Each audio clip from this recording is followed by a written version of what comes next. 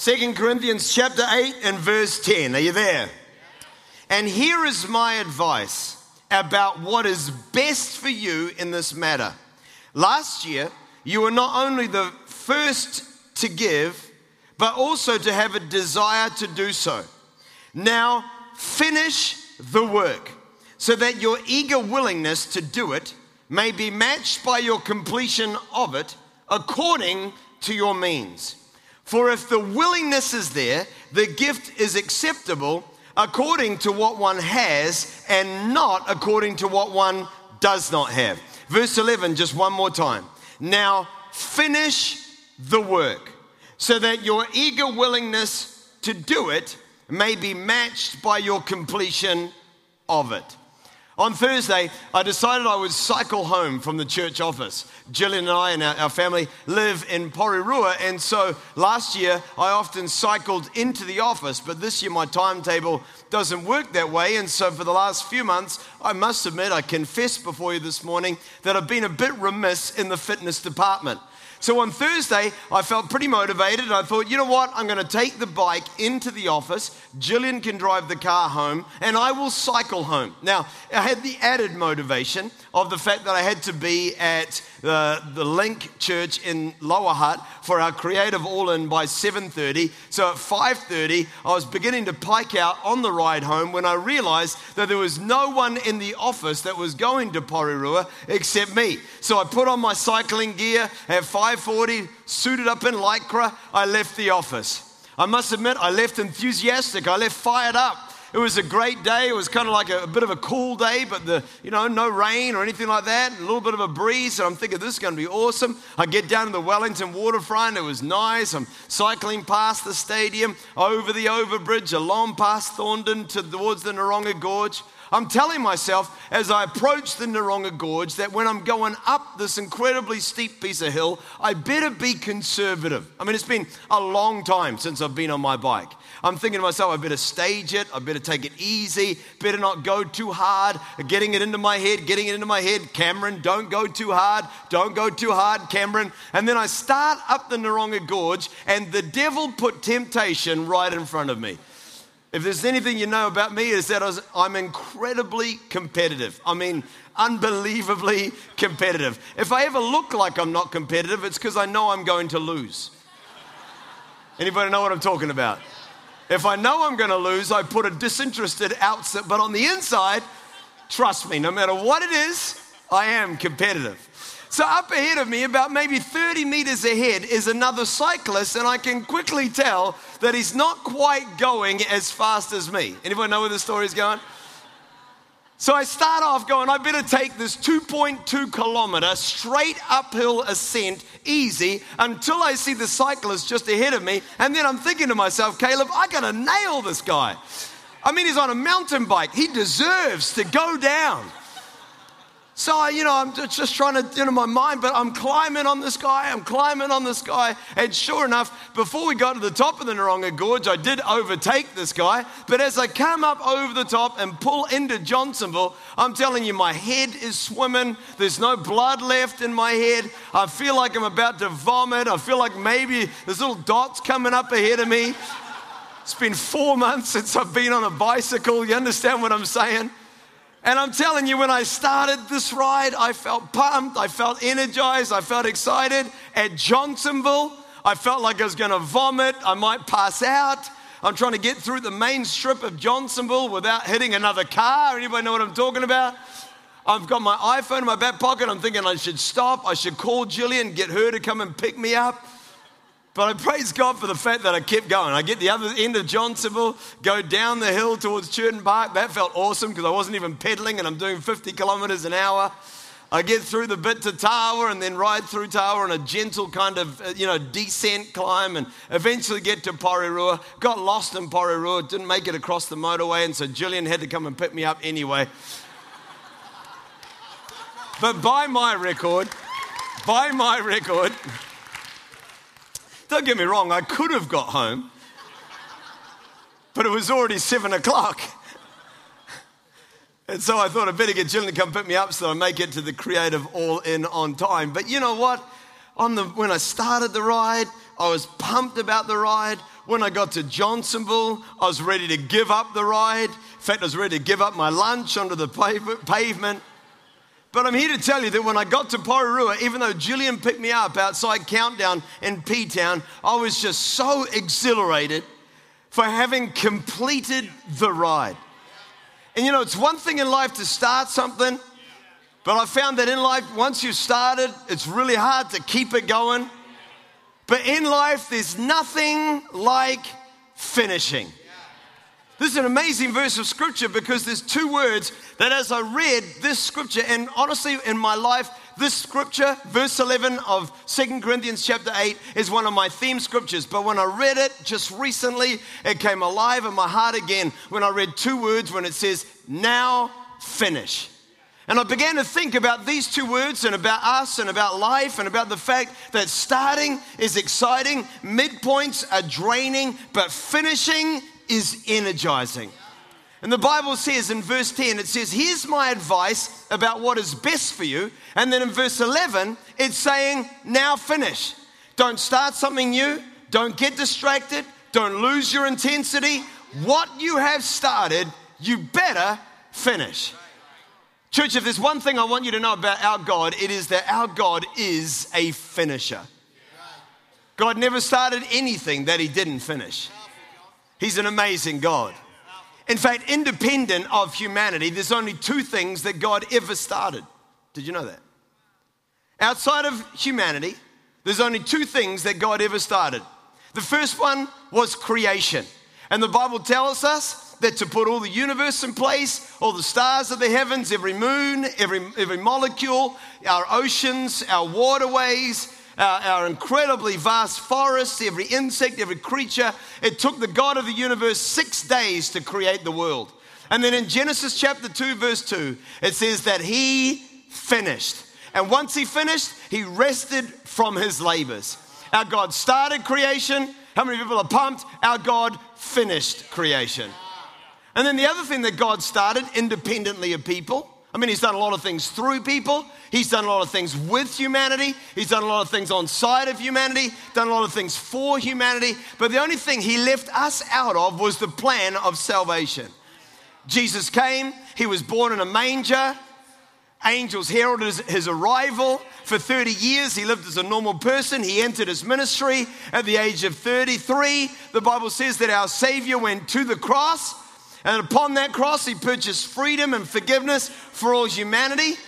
And in John 19, verse 30, it's coming up on the screen. It says, when he had finished the drink, Jesus said, it is finished. Shout it, it is finished. And with that, he bowed his head and he gave up his spirit. Jesus said, it's finished. The work of salvation is finished. The work of creation was finished.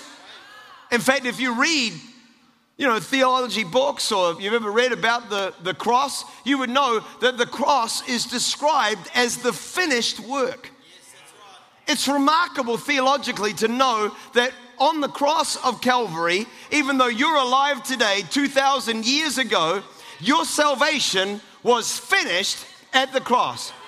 It's not an incomplete work. It's not a 90% done work. God didn't leave 5% to be done after, the fact. It is finished on the cross. He started it, he did it, and he finished it. In fact, this is what makes Christianity different from every other belief system. We're not trying to do enough to get salvation. Our salvation is done. It's finished. It's signed up. We've got it because of Jesus. Somebody give God the praise for that today. He's a finisher.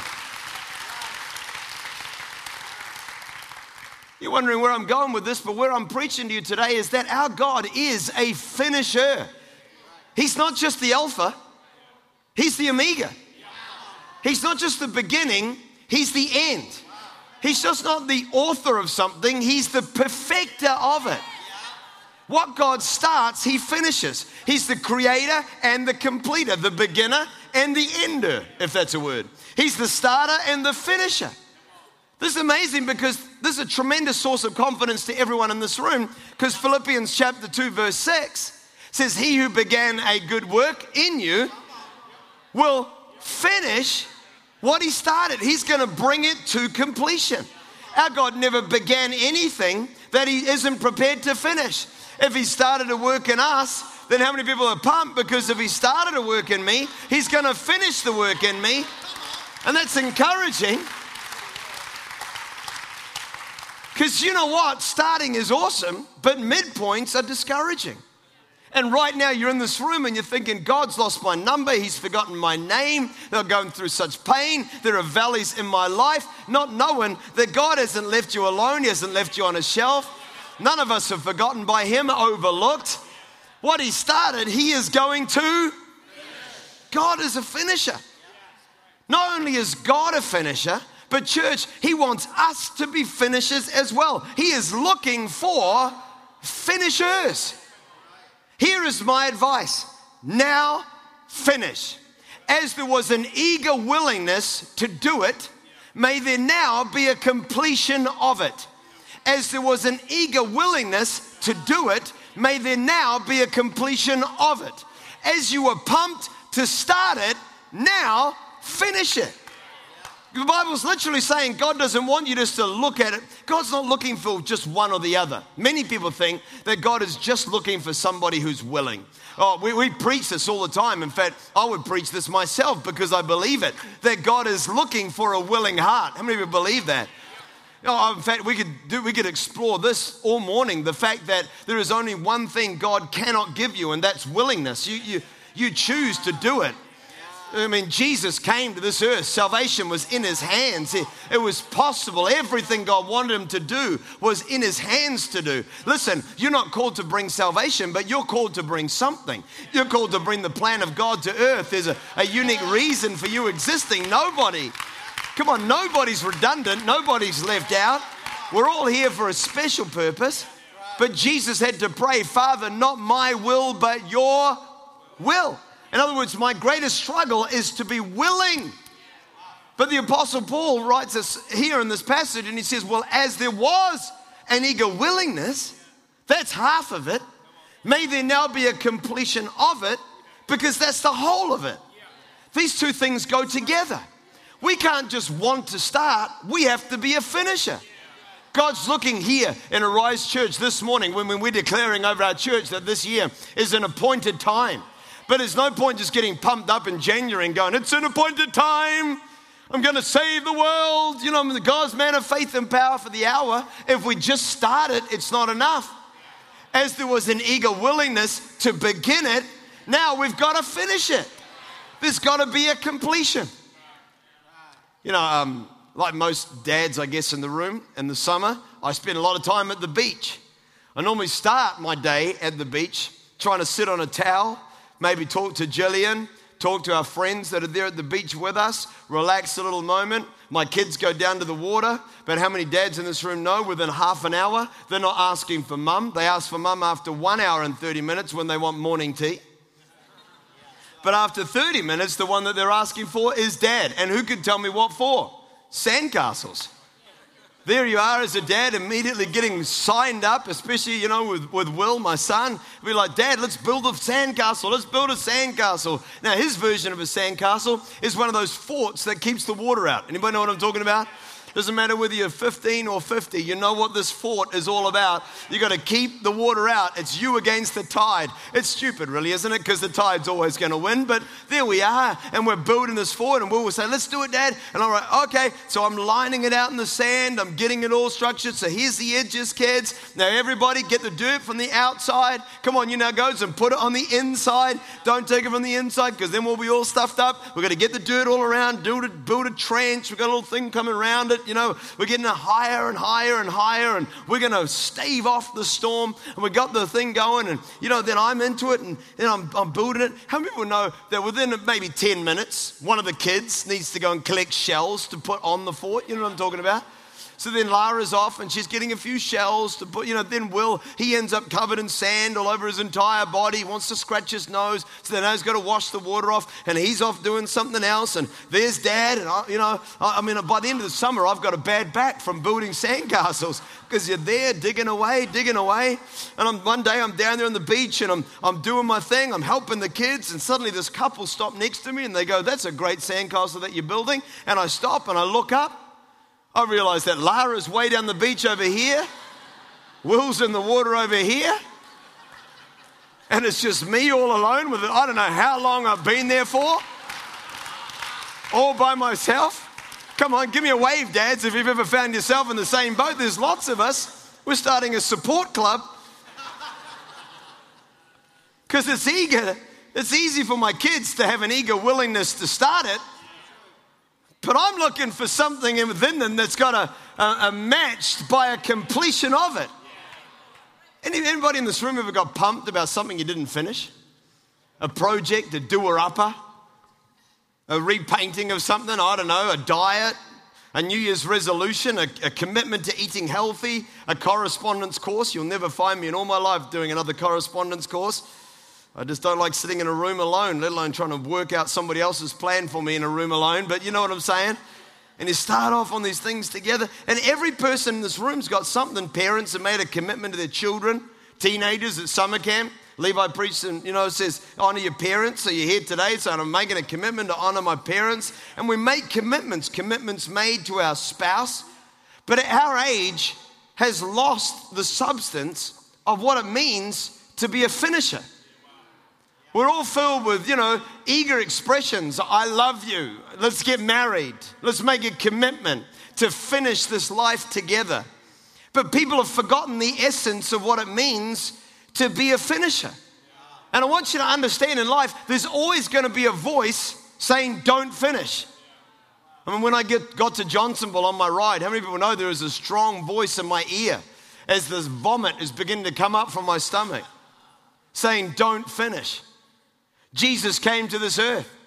If he had just arrived, just gone through the motions, not gone to the cross, people know the devil doesn't mind that you start things. He cares whether you finish things. So Jesus has come to this earth, but the Bible says that when he hung upon the cross, 3 groups of people tried to get him from finishing what he set out to do. Matthew 27:39, let's read it. Those who passed by, this is Jesus on the cross, hurled insults at him, shaking their heads and saying, you who are going to destroy the temple and build it in 3 days, save yourself.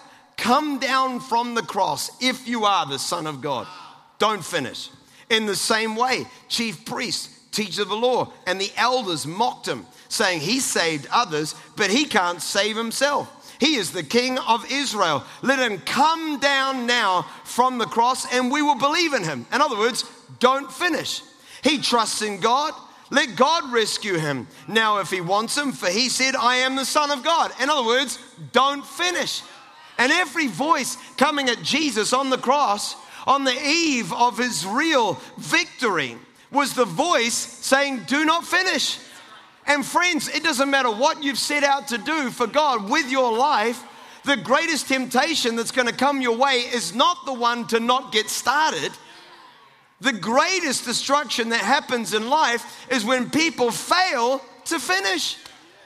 So in my heart and my spirit has been this word over our church that is literally saying, now finish. As there was a willingness to do it, may there now be a completion of it. There are 4 things I want to talk to you about finishing. You with me this morning?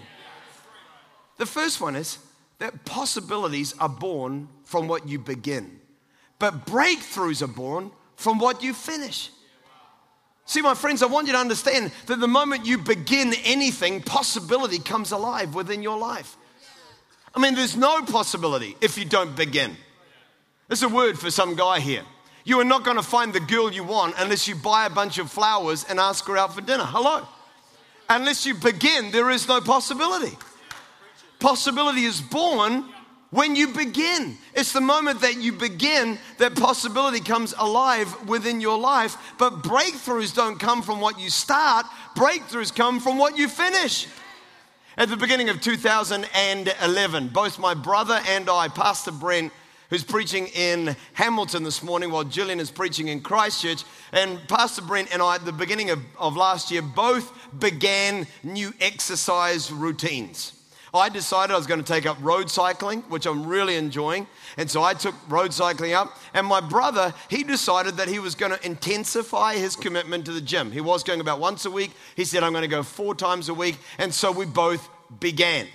Now, by the time we got to May, my long rides was 74 kilometers. Every Tuesday, I was riding 74 kilometers all through Whiteman's Valley and the Heart and back home again. It was a big ride, take me 2.5, 3 hours, and I began well.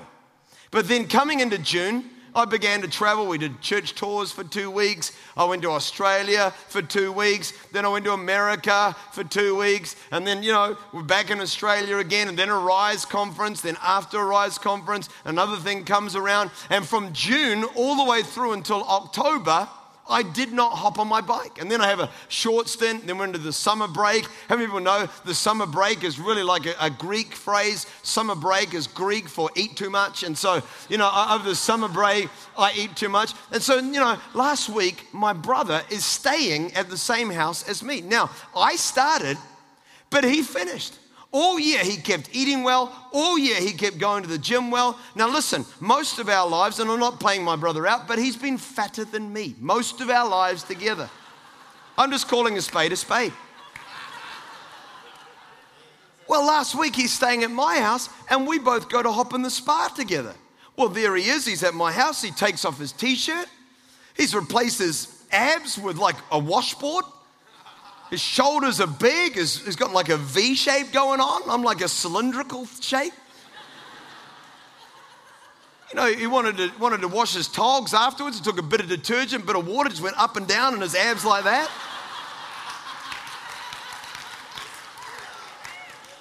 I tried it. My togs disappeared into a little hole, a little vortex there. I whacked his stomach. I got a sore hand. He whacked my stomach. It's still shaking now.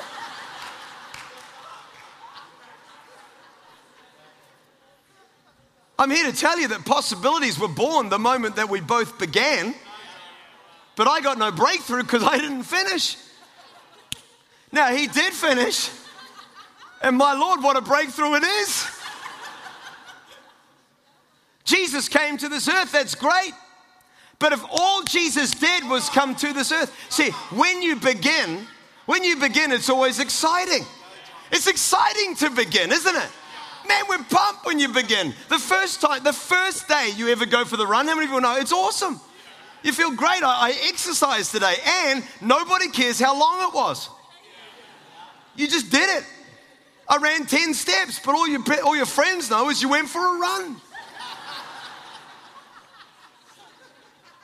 Jesus comes to this earth, and really his birth is symbolic of every beginning. I mean, I'm not trying to take away from the birth of our Savior, but when Jesus is born, angels herald his arrival, magi come from the east, they give him gifts. Everybody loves you when you start.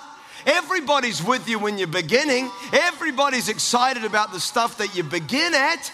But if all Jesus had done was come to this earth, even if he taught some moral teachings, healed a few people, if that's all Jesus did, even if every sick person Jesus met while he's on this planet was healed and he taught his sermons, my friends, we would not be in this room this morning. Because he came, he began, but the real deal is not that possibilities came from his beginning.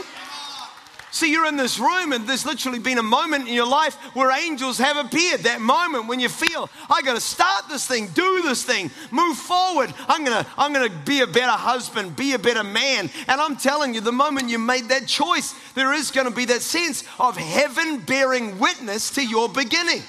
Because God wants you to begin. But the lonely moments are not in the beginning. The lonely moments are towards the ending, the finishing. And so Jesus prays in the Garden of Gethsemane. But oh, my friends, how many people in this room are happy that Jesus didn't begin? He didn't just begin, that Jesus finished. And now because he finished, the gates of heaven are wide open. Salvation has come. Freedom has come. Salvation is ours, life and healing and deliverance. And man, any person that wants to can have access into heaven. Not the breakthrough came not because Jesus began, And in our lives, the breakthrough doesn't come from things that you begin. The breakthrough comes from things that you finish. Whether it's your finances, your budget, whether it's your walk with God, whether it's increased commitments that you've made, it's following through on the things that we start that brings the breakthrough into our lives. And God is looking for somebody who is going to finish. The devil will let you start things your whole life long. Who will know that? I mean, I met people who are honestly, just every time I meet them, they're pumped about a new idea. In fact, in our staff, we have a thing we call an ideas Amstus. Literally, you cannot have any ideas. Okay, we've had a lot of ideas. Now there are no more ideas. And some of my team are like, and I'm going to kick you up. But you, sorry, I'm joking a bit too much. But my friends, ideas are not always what they crack up to be. Starting things. Because the devil will let you just get busy starting one thing after another thing, after another thing, after another thing. I'm really pumped about this. You start it. Now I'm really pumped about this, and I start it. I'm really pumped about that, and I start it, and I start this, and I start that. The devil's just sitting back going, go ahead. See, I want you to understand that in January, all of people are writing New Year's resolutions. The older I get, the less I have. How many of you know that to be true? Man, but the thing is, the devil's not there going, yeah, I'm just going to just pour water on you, I'm trying to destroy your beginnings. No, he'll let you have your start. Then he'll come to you in April. Come on. No one wants to say amen because I'm talking about you. But he comes to you in April. Just discourages you a little bit. Just gets you down. I'm going to read the Bible cover to cover. By the way, it doesn't matter whether you finished it last year, but it does matter that you finish what you start. Because the breakthrough will come when you finish it. When I first set out to read the Bible, I said I'm going to read the Bible cover to cover in 3 months. Because I had to go on a short-term outreach. So in September, I said by Christmas, I will have read the Bible cover to cover. I read 40 chapters the first day, 50 chapters the next, other way around. I read 50 chapters the first day, 40 chapters the second day. Read the Bible all the way cover to cover in 3 months' time. Man, if I had just got through Genesis and never finished Revelation, I don't know how much I would have missed out on. Because when I speed read the Bible like that, it was reading it differently. It wasn't one verse that illuminated. It was one theme matched with another theme, matched with the theme in the New Testament. And suddenly I realized that because I was reading it within such a short window, that what was spoken of in Numbers about when they came out of Egypt and then faltered on the edge of the promise was what it was also speaking about in 1 Corinthians 10 when it says that it was written down as an example and a type for us on whom the fulfillment of the age and peace gets matched together with peace. And I'm here to tell you that wasn't the fact that I started that gave me the breakthrough in the project. It was the fact that I finished it. That's an easy example, but what about in your life? How many things do we start but that we never finish? Over the next 3 Sundays, I'm going to talk more about this concept of finishing because I believe that God doesn't want us to be a church, a community of people who are just busy with new ideas and new initiatives and starting left and starting right. And I'm going to go to life group this year, but not in August. You know what I'm saying? God wants us to be a group of people who say, I'm up for this. I'm starting something. And once I start it, I'm going to finish it. I'm going to get the breakthrough. I'm going to move forward. Because the devil would love for all of our energies just to be dissipated by a bunch of starting, but never any finishing. Number 2, who's with me today? You receiving the word? Number 2, God doesn't get the glory for our beginnings, but for our completions. So whenever you start something, you get the glory for it. But when you finish it, God gets the glory for it. Nehemiah begins to rebuild the walls of Jerusalem, and everybody around is saying, whoa, Nehemiah, you're crazy.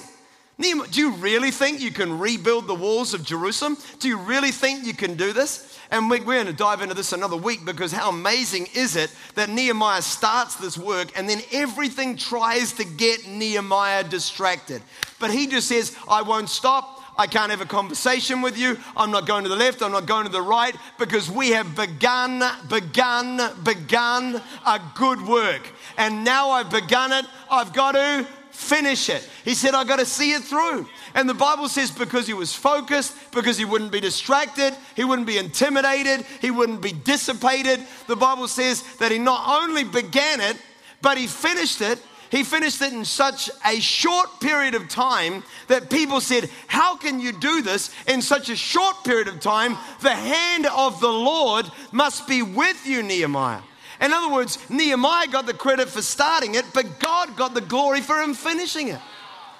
And in our lives, anything that you see through to the end in this day and age is remarkable. When we think about marriages that last, God gets glory for that. Because these are testaments to the fact that you might not be able to do it by yourself, but you can do it with God. It's about God getting the glory. God gets glory when we finish. This means we better be hard out committed to finishing what we started.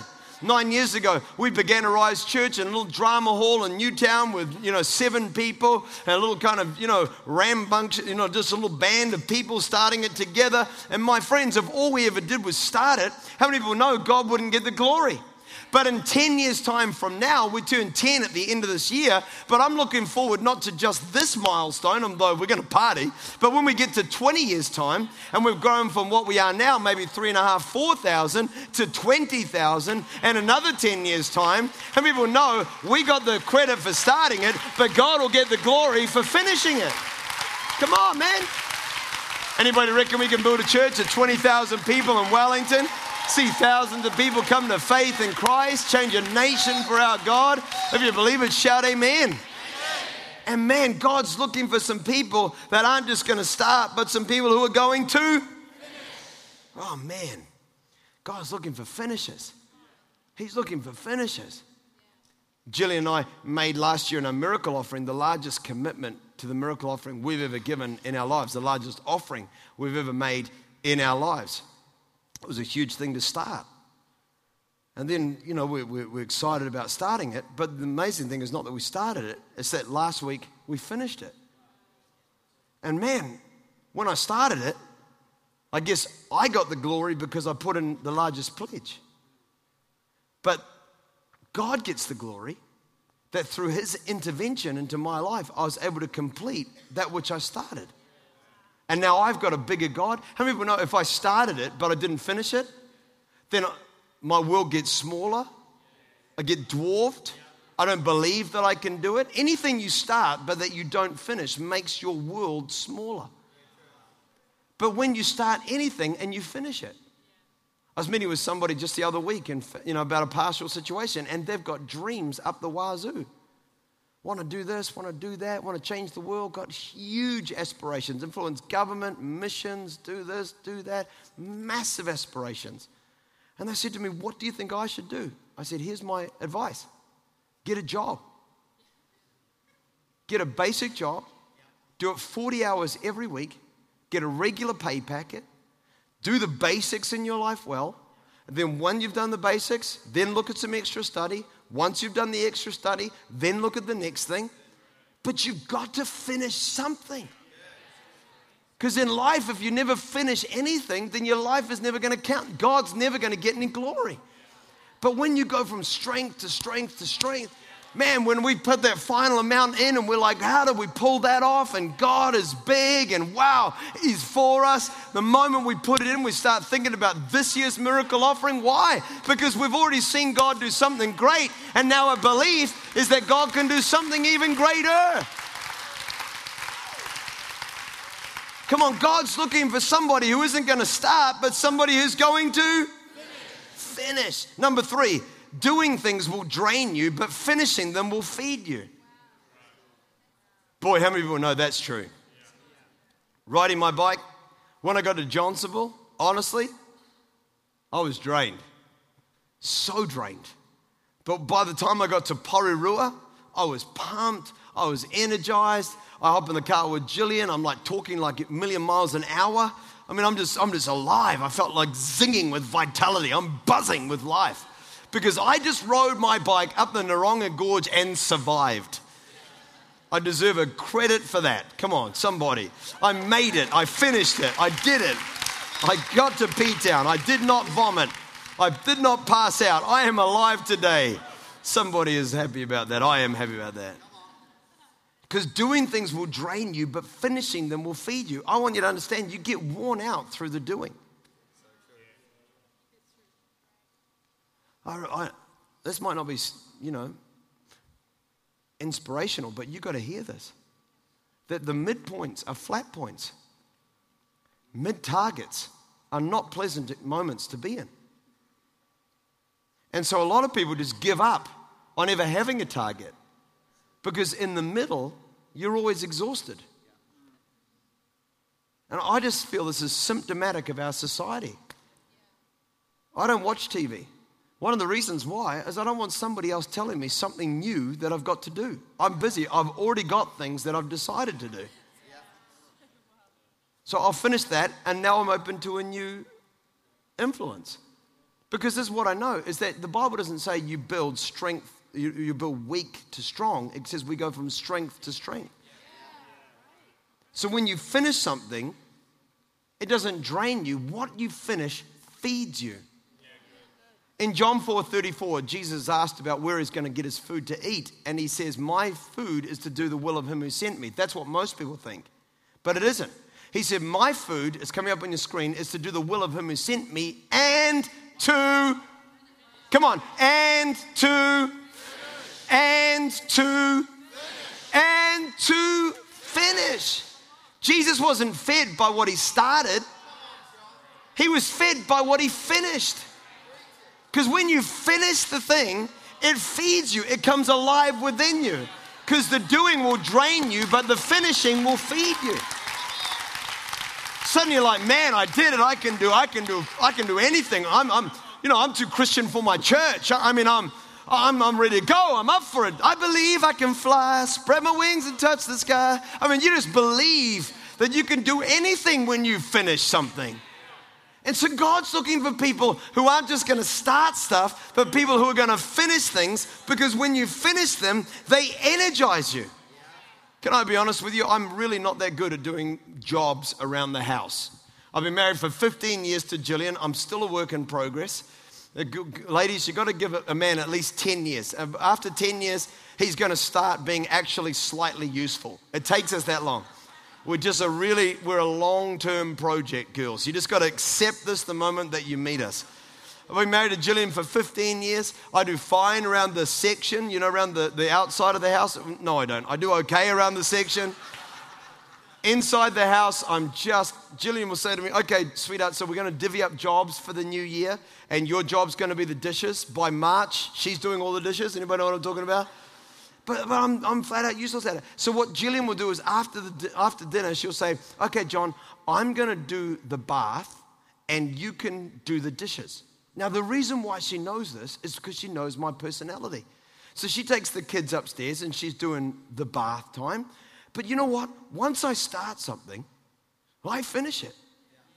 So I load the dishwasher, I shut it, I turn it on, I grab the pots, I wash them, I take the things off the oven, and I'm flipping, doing the spray and wipe all over the hob, and then I'm spray and wiping the bench top. The floor doesn't look that good. I got the vacuum out. I'm tidying away the cookbooks. When she comes back, the thing looks amazing because it's just my personality. Once I start it, I'm never going to do a mediocre job. I'm never going to kind of do it half-hearted. I can't even help myself. She tricks me. She deceives me. She traps me. I wanted the evening for watching television. It's 9 o'clock. I just finished cleaning the kitchen. I'm the cleaner Jillian always wanted. My obsessive personality means that once I've started, I have to finish it. But when Jillian comes back downstairs after putting the kids in bed, how many people know mums, they're tired when they've just finished putting the kids in bed, but she walks in, literally there's like gleaming, shoots of light coming off the bench top. The doing drained her, but the fact that I finished it energizes her. And it's like that in life. Anything finished will energize you. So that's why Satan wants you to never finish. He wants you to never finish, never get victory, never complete, never tick off a to-do list, never achieve it, never stop it. He wants you busy starting. He wants you tired. He never wants you feeling rewarded. He never wants you to feel fulfilled. This is what the devil wants. That's why God says, this is my advice. You were willing to start it. Now finish it. I deal with a lot of pastors who deal with this thing called burnout. I personally don't believe in burnout, but this is what I do know, that burnout really is the gap between what you started and what you're able to finish. Because anything you finish won't kill you. If you finish it, even if it takes you to the edge of your strength, you'll get past it, you'll rest, and you'll go, I can change the world. But if the way your life, your culture, your disciplines are set up so that you start something and it's just got so much further to go and you've got nothing left to give to it, that's when people start to feel that feeling, like, I can't do this. And so God says, don't start too much, but what you start, finish. And then we can together move forward. Number 4, neither God nor people are impressed by starters, but everybody's impressed by a finisher. Luke 14, 28 to 30, suppose one of you wants to build a tower. Will he not first sit down and estimate the cost to see if he has enough money to finish it? For if he lays the foundation and is not able to finish, everyone who sees it will ridicule him, saying, this fellow began to build, but was not able to finish. He's saying, in other words, people will come and say about the guy who started but didn't finish it, he's not very good. We don't have a lot of nice words for people who fail to finish. I began to think about all the words. The nicest word for failure to finish that we have is non-completion. That's the best one I could think of. That's like our polite way of saying he did not score enough to pass the test. Non-completion. Other words for a failure to finish: failure, quitter, choker, loser.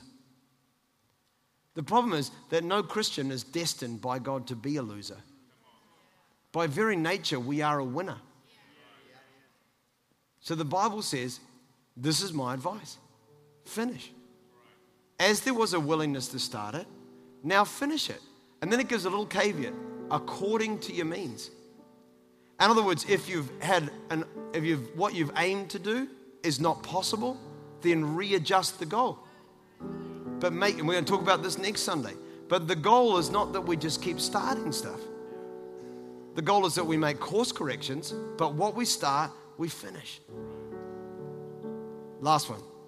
Finishing is better than starting. Ecclesiastes chapter 7 verse 8. The end of the matter is better than its beginning. Man, the whole Bible is full of a theme. Finishing is better than starting. The end is better than the beginning. The end is better than the beginning. I don't think many people would disagree with that, but I don't know if a lot of people get to experience that. When Jesus was born, the angels appeared, the wise men brought gifts, shepherds bowed down and worshiped. It was an amazing start. But it's often like that in the start. And then we get lost along the way. But we're in this room this morning able to know forgiveness of sin, salvation, freedom, life, healing, have a relationship with God, not just because Jesus started, but because he finished. Hanging on a cross, it is finished. The Apostle Paul writes at one time in his life and he says, whatever was to my profit, I now consider loss. In fact, I consider my own life a loss. He says, there's one thing I want. I want to finish the race. I want to complete what he's called me to do. I want to get the crown. And then he writes elsewhere and he says, later on in his life, I have run my race. I have finished my course. You know, it's possible for any person to finish. You can't finish everything, but you can finish what God's called you to do. Listen, every person can finish what God's called them to do. You can't finish what He hasn't called you to do, but you can finish what He's called you to do.